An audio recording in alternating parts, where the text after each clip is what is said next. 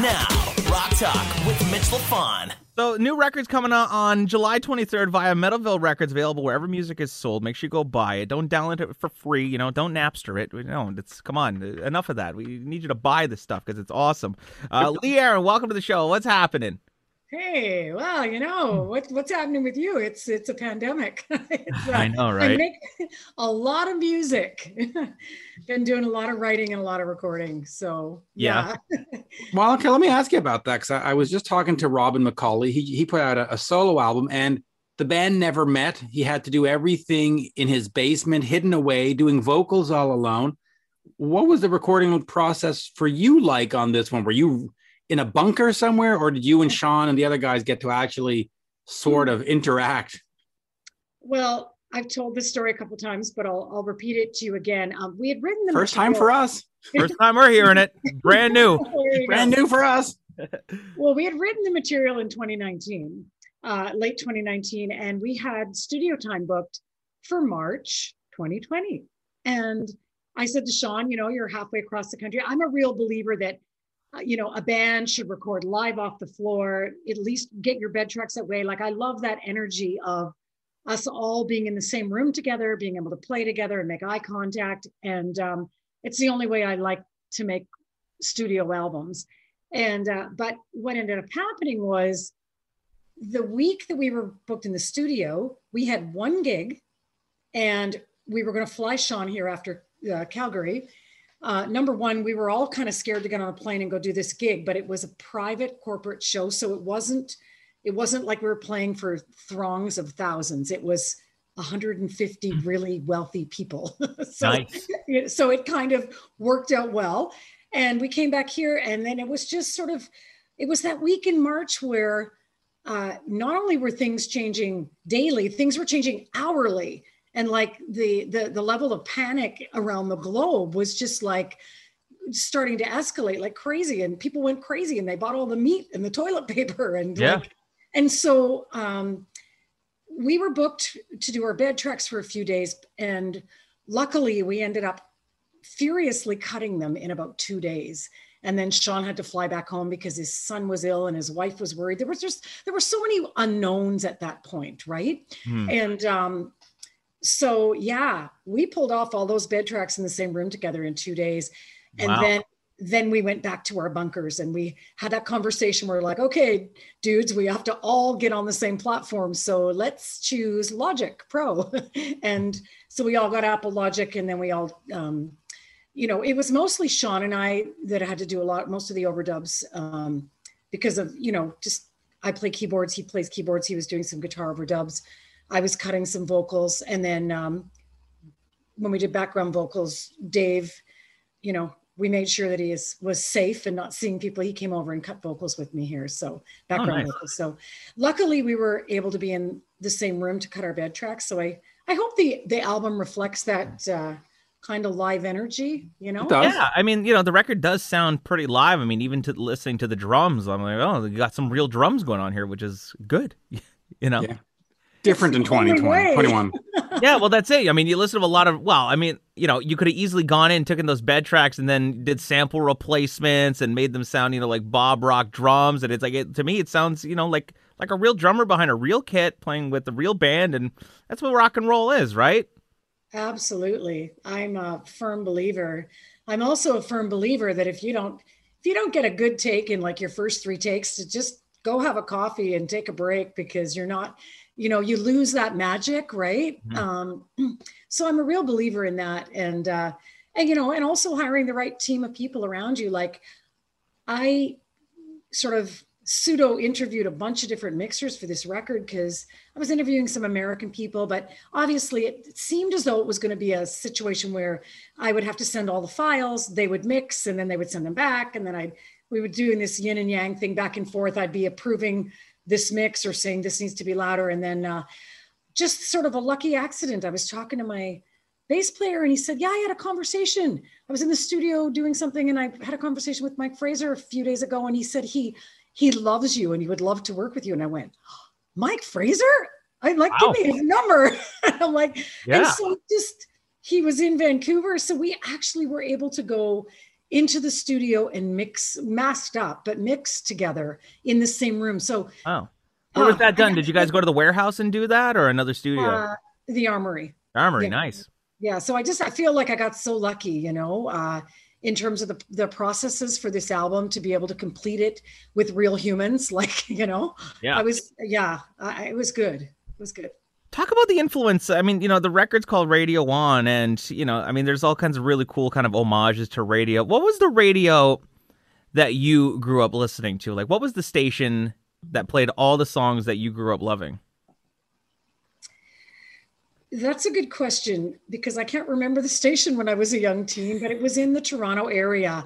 CRAP-FM, playing nothing but your faves. Yeah, and I know that of course migrated to being Q107, which was the big rock station that played everything when I was growing up. Yeah, and still does. I mean, they are the classic rock station of Canada in a way. Yes, and I just remember that when I was like 11 years old, I got this like little yellow transistor radio for Christmas, and I was just like with a little the telescoping antenna, and I was like, I remember sitting at the top of my slide in the backyard and just go, when Hotel California came on the radio and Rush Fly By Night, and just going like, man, this is the bomb, right? Like, and I just when we call the album Radio On, number one, it's one of the song titles, but it was kind of that song is reminiscent of just that great era of AOR radio where disc jockeys could,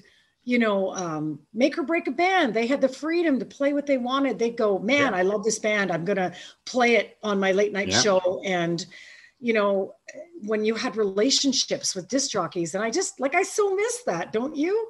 Yeah, I do. Well, I'm on the radio 5 nights a week in Montreal on the number one station in the city. Yep. And I'm on a pop format. It's a hot AC station, but now the bureaucracy that goes on and the political kind of stuff that goes on with the selection of our playlists and the market research and the testing and all this, it's like, I can't just discover a new Montreal artist and be like, oh my God, like, this song is like, it slaps, man. Like, let me give you a spin tonight. Like, it would have to go through a committee and music directors and program. And then your program director would say, but would Jennifer listen to it? Exactly. Or Karen. But their code work at the station is Jennifer. Yeah. Would the Jennifers out there? Yes. Yeah. That's what they always say. Would the Jennifers out there listen to it? So So let me take up on that then. How important is radio? Because we talk a lot about Spotify and Apple Music and YouTube videos and all that, but ultimately radio still breaks bands or songs, and radio still pays, which kind of a good thing. Yeah. I got to tell you, once you've had a career longer than 30 years, which would be me, you are considered what is called a legacy kind of artist. And so, and by the way, just to cut you off, in the radio world, you would be called gold. Right. You'd fall into the gold category. So my old hits get played on the radio, and I still receive royalties for those. But trying to get a new song on the radio, I mean, let's be honest, it's nearly impossible. If they're not going to play the new Bruce Springsteen and the new Bryan Adams, why are they going to play the new Lee Aaron? And I don't want to be negative here, but, that's kind of the reality. So my focus as an artist these days is, our Spotify numbers aren't bad. My audience still listens. Let's be honest, my audience is over 40 and they listen still. They love physical product. They'll buy vinyl. The difference between me and a lot of the young artists is that I'm going to sell physical products still. And that's why people keep offering me record deals, because they know they can make a certain amount of money. And in a way, that's a beautiful thing too. And that is something that also that really translates well to like when you have an established reputation for playing live and people know that you deliver a good performance. Like I'm one of the sort of an elite few artists in Canada that can actually go and do these big casino showrooms and these festivals and actually get paid very handsomely to do it. Or Heavy Montreal, that gig was fantastic. Oh, thanks. Yeah, that was such a fun show, And so my circuit certainly in Canada these days is the large casino showrooms, and they're beautiful. They're state of the art sound and everything, right? And festivals mostly in the summertime, right? And that's. Well, I'm going to ask you then about that. Then you know that FM is playing the old hits. You know that the guy that's going to Casino Rama or Heavy Montreal wants to hear the old hits. So then, what compels you to make new music? Why not just say, "Listen, I'm going to take the fee. I'm going to go do my concert, and I'll play you the 10 songs you know. Merci, bonsoir." Why go through the rigmarole of getting Sean and getting Mike Frey? I mean, just what compels you? Because I'm a little bit neurotic, number one. But, and you know what? There are a lot of legacy artists that are just content to go out there and play their old hits, and that's great. That's great for them, but it's not great for me. Because I don't know. I just feel still compelled to make music. I felt, if this explains it, I'm going to tell you a little story. Like I felt like my career was just sort of really getting going in the late 80s, early 90s. And then all of us had our careers sidelined by grunge, right? Grunge music. You remember that era. I do. You were associated with hair metal or classic rock of that particular era. And you know what? You were a pariah. I mean, the period. Pardon me? If you were associated with hair metal in 1995, you were a pariah that nobody wanted to touch you. They just and the hard pill for me to swallow was I was still like, I think I was 29 when Emotional Rain came out or something, and I was like, I'm still young. I'm not even 30 yet, and I was like, I really loved Nirvana and Soundgarden and Pearl Jam and Green Day and the Pixies and all these bands, and I'm like, I'm going to adopt this flavor into my own brand of rock because I think it's really cool. And I mean, the Rolling Stones have traditionally done that throughout their entire career, right? Yeah, of course. And but radio, the type of media support I was able to get at that time was just non-existent. So it was, I kind of retreated, licked my wounds, took a year off. When I came back, I had no desire to get on the pop culture bandwagon. So I started singing jazz. Yep. And I saw one of those shows. You were great. Thank you. It was very authentic. I mean, I grew up singing that music. I was involved in theater. I sang all the Tin Pan Alley writers and Broadway musical stuff when I was a kid. So again, it was a very genuine motivation. And then after the jazz era, I got married and I had children. And I had our daughter was born in 2004 and our son was born in 2006. And all of my creative energy for about a decade went into raising our kids because you talk about pariahs. Yeah. Like, they're little emotional pariahs. They're like, no, love me, feed me, take care of me. And I'm like, okay, this is a really important job. I better do this well. I don't want my children in therapy, when they're like 40. Yeah. So I took a decade off and I raised our kids with my husband, and it was like, I would never have changed that. It was an awesome time in my life. It expanded me immensely as a human being. And, but then I was kind of like, okay, Mike, I stopped when my career was just getting going. I still have so much more to do. And then connected with Sean, and then we made Fire and Gasoline in 2016. So I feel, in a weird way, like I'm just sort of having this like whole new creative period in my, and I support it.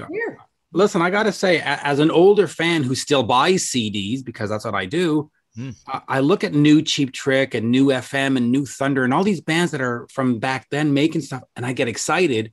And then I look at the other bands like Kiss and Aerosmith that aren't doing anything, and I'm just not compelled to pick up the old albums anymore. I still get excited about new stuff, and I love Radio On. I've had a chance to hear it, and it's fun. Yeah. Thank you. It was that. Well, yeah, I hope it captures that energy. We did a lost weekend of writing in late 2019 and locked ourselves in our rehearsal space here. I said to the guys, bring your best 3 or 4 song ideas, because everybody in the band is the songwriter. Yep. Sean's great. He's great. I'm a songwriter. Dave is a great songwriter. Mostly I'm the lyricist and I write the top line, but I bring musical ideas as well. Like 21 was that song that was pretty much fully formed on piano by me. I write a lot on piano, and then my husband is he's a musicologist. We've got record collection here of over 200,000 pieces of vinyl. It's pretty insane. Wow. We had to build an addition onto our house. So that's amazing. Wow. Vinyl edition. Hey, I'm curious about this. You know, you said your sons were born in like 06 and 04. I mean, you know, they're mid-teens, like 15 and 17 almost. What kind of music are they listening to? And like, what kind of music gets played around the house? Well, it's my daughter is 16 and our son is 15. Yeah. So my little brother was born in 2003. He's going to be 18 this year. So I was like, oh, he's like kind of like his age group. Okay. Yeah. Our son loves Green Day and Blink-182. So he's a huge, and my husband, we've been going through some punk documentaries and showing him some stuff on the Sex Pistols and Iggy Pop and all of that really cool. It's working out. My daughter's turning 18 and it's all Cardi B and Post Malone. That said, though, Post Malone is a talent, but Cardi B and the Lil Baby. I'm kind of like, ugh. Well, so you know what? I like a lot of new stuff. I think Billie Eilish is brilliant. You know, like I think there's a lot of new stuff out there that's inspiring. And then there's a lot. It's just like, this is my philosophy. There's like good music and then there's crap, right? And it's just like, there's good music being made today. And then there's a lot of pablum being fed to the public, right? And what I get a little tired of, it's artists that can use technology in a brilliant way. That's one thing. But then the ones that are using it to sort of mask the idea that, you know, I don't really play that well or sing that well. Like, I'm sorry, but I can spot pitch correction a mile away and it drives me nuts. Oh, yeah. Right? Not to be critical. Well, I heard it all over Radio 1, so I'm just kidding. Yeah, but I mean, you know, listen, we had that going on in the 80s too. We had a whole bunch of, you know, you look at the top 100, you've got 10 good songs and a lot of like, ooh. Well, the truth is hair metal and corporate rock got really, really bad in the late 80s because what happened is all those labels jumped on the bandwagon and they're like, write more songs like Night Ranger and Bon Jovi. And so you had all these bands that were imitators. Well, right? Mitch always says, you know, it wasn't hair metal that killed hair metal. It wasn't grunge that killed hair metal. It wasn't grunge that killed hair metal. It was the power ballad. It was the power ballads, yeah. It's true because you look at 89, 90, 91, every Motley Crue song, it was all power ballad. And at some point as a fan, I went, my rock bands don't rock. So the hell with it. I'm out. Yeah, I hear you.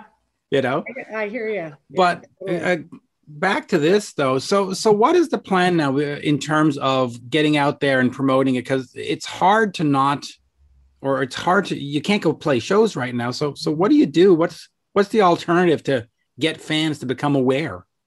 Oh man. Yeah. It's so disheartening, you know, because we had a bunch of shows and big shows. Like we were on the Monsters of Rock, which I think you were supposed to be on that, or you are on that coming up, right? Yeah. We were on Sweden Rock. I was headlining a big festival in France. I was going to Germany.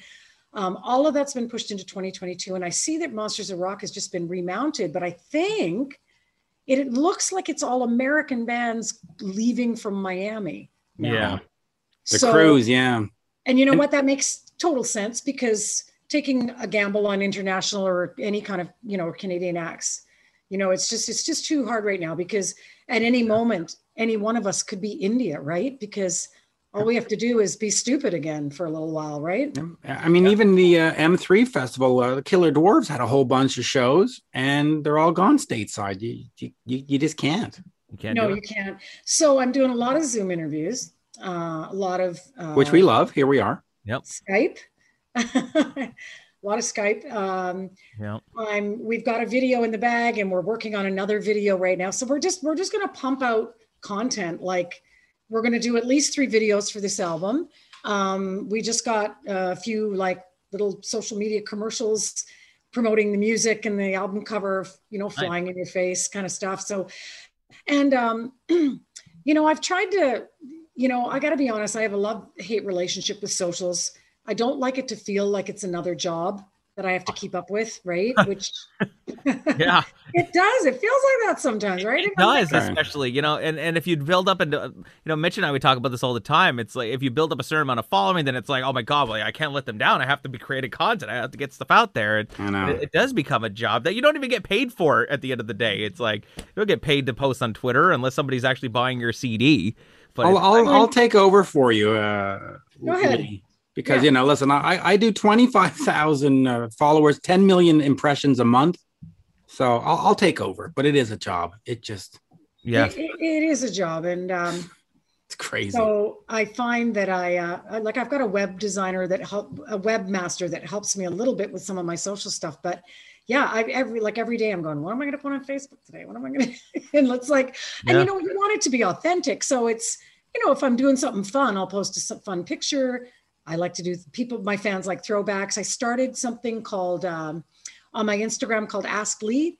So fans, they send in questions and I spend 10 minutes answering them every Tuesday, and they love it. Like, just because it's a way to maintain a connection. Yeah. And them to feel like I care about what they're thinking and what they're wanting to know about from me. And people like authentic on social media. If they see you cooking some buttered chicken or something, they're like, oh, look at Lee's cooking buttered chicken. Like, they like shit like that. They do.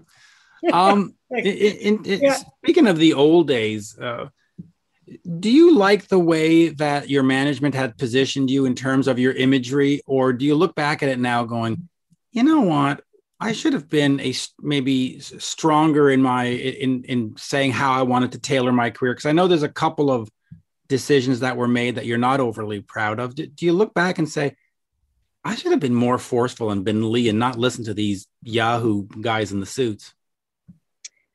Well, I love the way that you so eloquently worded that question. Thank you. It was very nicely done. Thank Diplomacy you. is my second business. So I've talked about this a fair amount recently. So this is what I have to say. Right. I stumbled through a few of the early years of my career from the age of 18 to about 22. Right. I was a kid. I was naive. I knew nothing about, I thought, like, if you played the Gasworks, that was the epitome of fame in Canada. And I didn't realize it was just a rock bar on Yonge Street. Now, I mean, it was a great rock bar, don't get me wrong. But it was a rock bar. But, I was like, I just didn't really have a scope. I was a little girl, this chick from the suburbs. I didn't really know, played in a high school band. And so when we met and got involved with our first management team, they had very specific ideas. They pulled me out from behind the keyboards. They said, you're not playing keys, and you can play keys for like 2 songs, but you're not full-time back there. You're not playing sax on stage. You're going to be the front person. You're going to be Lee Aaron. And my first manager took me shopping. Like, I don't want to badmouth him because he was also young. He was in his mid-20s. Right. When I was 18, he was, I think, 25 or 26. And he was also, I wouldn't say a victim, but part of that cultural era of sexism and music, and sexism in music, right? It was very, if you were in a guy rock band, you had trophy chicks hanging off your arms to give you posterity and make you look fabulous, right?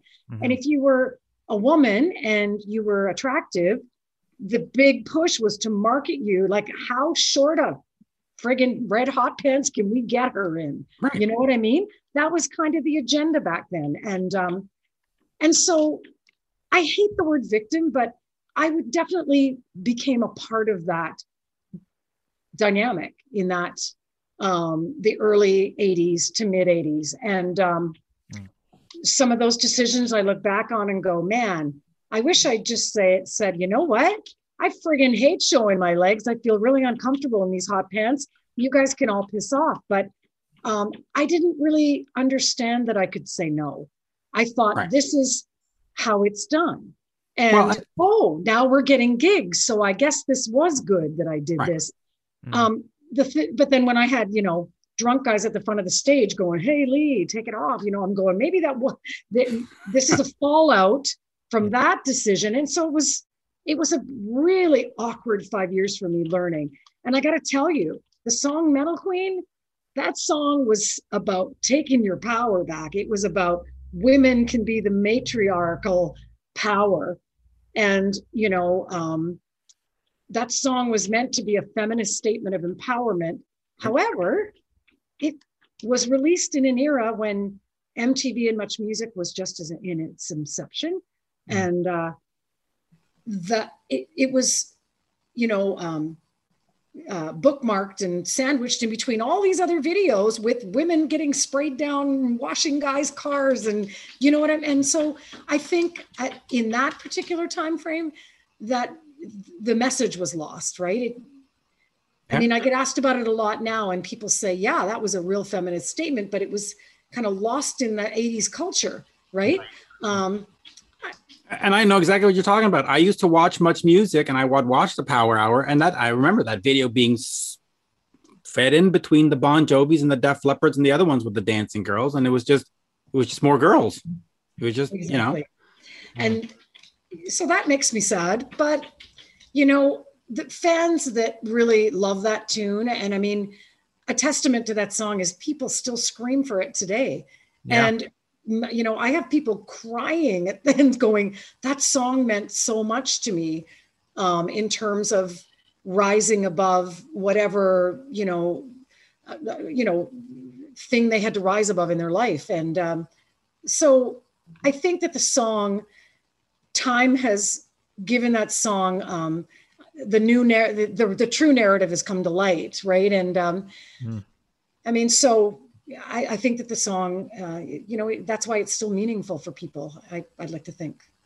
Well, not to sound pedestrian about it, but it's meaningful to me because I remember it very clearly in my formative years of getting into hard rock and metal and Power Hour and Much Music. And so that visual and that song, and, I remember going, oh, she's Canadian. And I was like, oh, because, up until then, anything Canadian rock was sort of like, And then, you started getting your April Wines and then Lee comes out and you go, oh, hey, we are pretty good up here. All right, I'm into this. Canada can rock.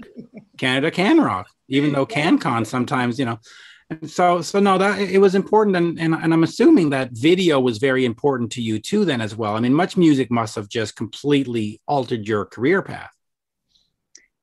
Yeah, I mean, there was that. And then I did a few more videos throughout the 80s, but the one that really broke me when, Much Music was in its glory days in the late 80s, they were just all over the Body Rock album and the Body Rock videos. And they, when that was the ticket. If you got into heavy rotation on Much Music, your career went into the stratosphere. And it was sort of like, that is basically what happened with that album. And I went from, playing, large clubs to suddenly being an arena act overnight. It was pretty cool, actually.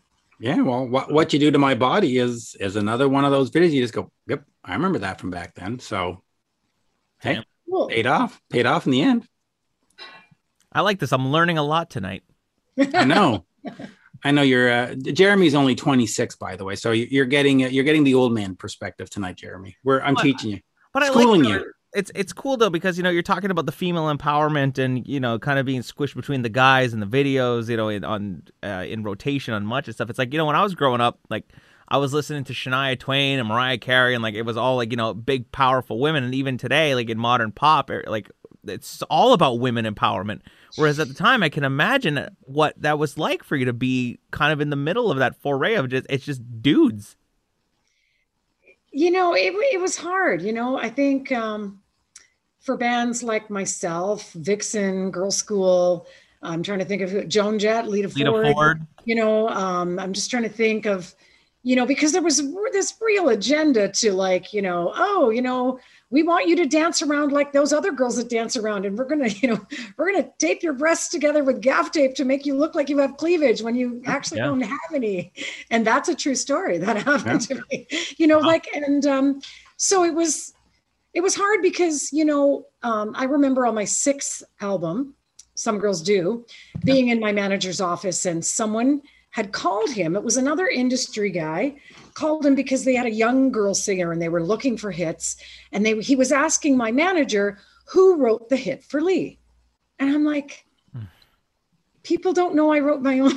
I'm on my 6th album, and people don't know I write my own songs. Oh, I know. and it was just, Wow. it was really disheartening for me because, yeah, you know, I would like to think that we paved the way for all of those 90s girls to pick up guitars and have angry things to say and be damn well respected for doing it. It was really hard to, for us. We deserved respect, but I think that it was really hard for us to get that respect just because of the whole culture, the sexist culture we were trying to, you know, break through. I'm going to throw this out here, by the way. I think Madonna had a lot to do with that. You look at her early videos, Holiday and Lucky Star, and they were traipsing her around like a tramp. And then she sort of said, no, I'm in charge here.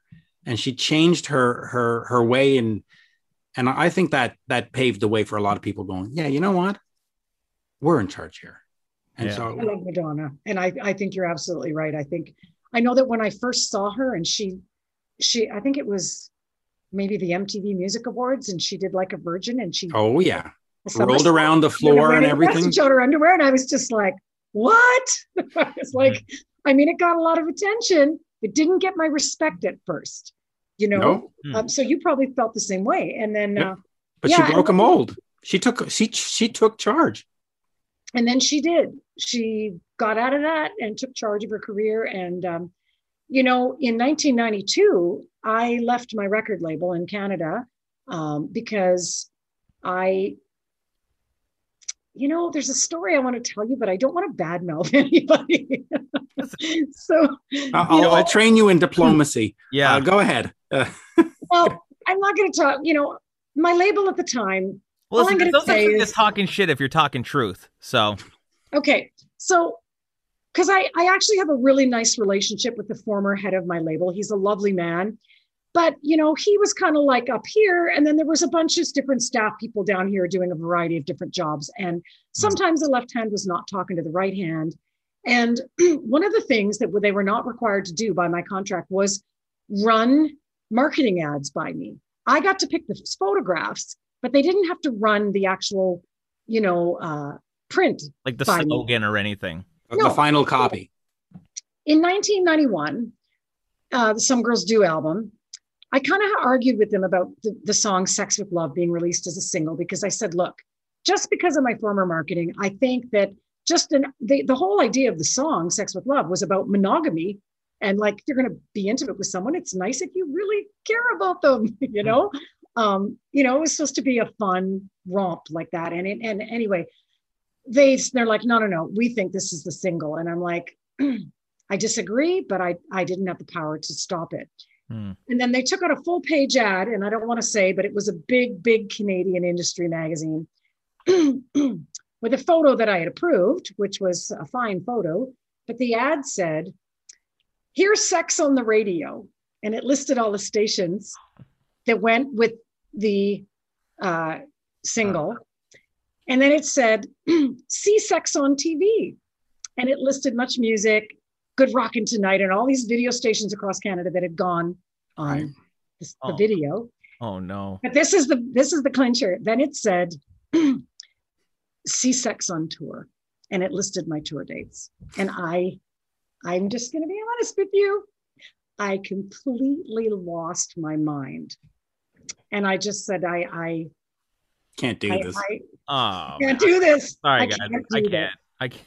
Oh. So, and again, I have a great relationship with the former head of that label, but it was just, you know, this guy didn't talk to this guy, and some marketing guy thought this was a great idea, didn't approve it with this guy, and never talked to me. And do you think they would have done that to a male artist? I don't know. I probably not as blatant. No, but to be fair, again, I was in my manager's office, and someone called and said, have you seen this ad in the blah, blah magazine? Mm-hmm. And when I saw it, I felt like throwing up. I lost my mind, like, you know, and I was just like, it's time for me to go. It's time for me to go. And you know what? That is the point for me at which I went independent mm-hmm. and tried to take my career back. I mean, of course, then grunge happened, but I have not been a direct label signing since 1992. I've always done everything on my own imprint and gone and gotten, like Metalville is my mother label distributor through Rough Trade and Amped in North America. And, you know, and nobody produces my albums for me anymore. I make the, you know, and I'm not to sound boastful or anything, but yeah, you know, I think more women should be doing this and being in charge of their careers this way. Yeah. Well, see Sex on YouTube, as she's got 3 videos coming out for this album. Okay. Can I say a-hole? Yes, you can. Oh, Lee Aaron, Radio On, July 23rd. It's available wherever music is sold. Make sure you go buy the CDs, buy the vinyl. You're going to do the vinyl thing? You got to get the gate and all that? And I got to tell you, it was supposed to come out on June 18th, and that's why it's delayed, is because of COVID. All the vinyl factories in the entire world are backed up right now. Yep. So it's coming out on beautiful packaging in white vinyl. So I'm very excited about that. Oh, that's going to be nice. That's going to be sexy. Yeah. Yeah. And you're going to buy one, Jeremy. Yeah, I'm right. Well, I buy all the vinyl. Every time we do an interview, I refuse to have them send me anything because I'm like, no, I want to buy. I only interview people that I actually care about and like. So I'm like, I want to buy the product. I want to buy and want to support, and you know, so it's cool to get white vinyl. I agree. Awesome. Great. Awesome. Sweet. Well, this was awesome. It was so cool to meet you. Canadian icon right here, man. There you go. Well, it was really fun talking to you guys, man. Merci bien. And say hello to Sean for us. I will do that, Mitch. Awesome. All right. Take care. Good to meet you. Bye now. See you later. There you go. Bye.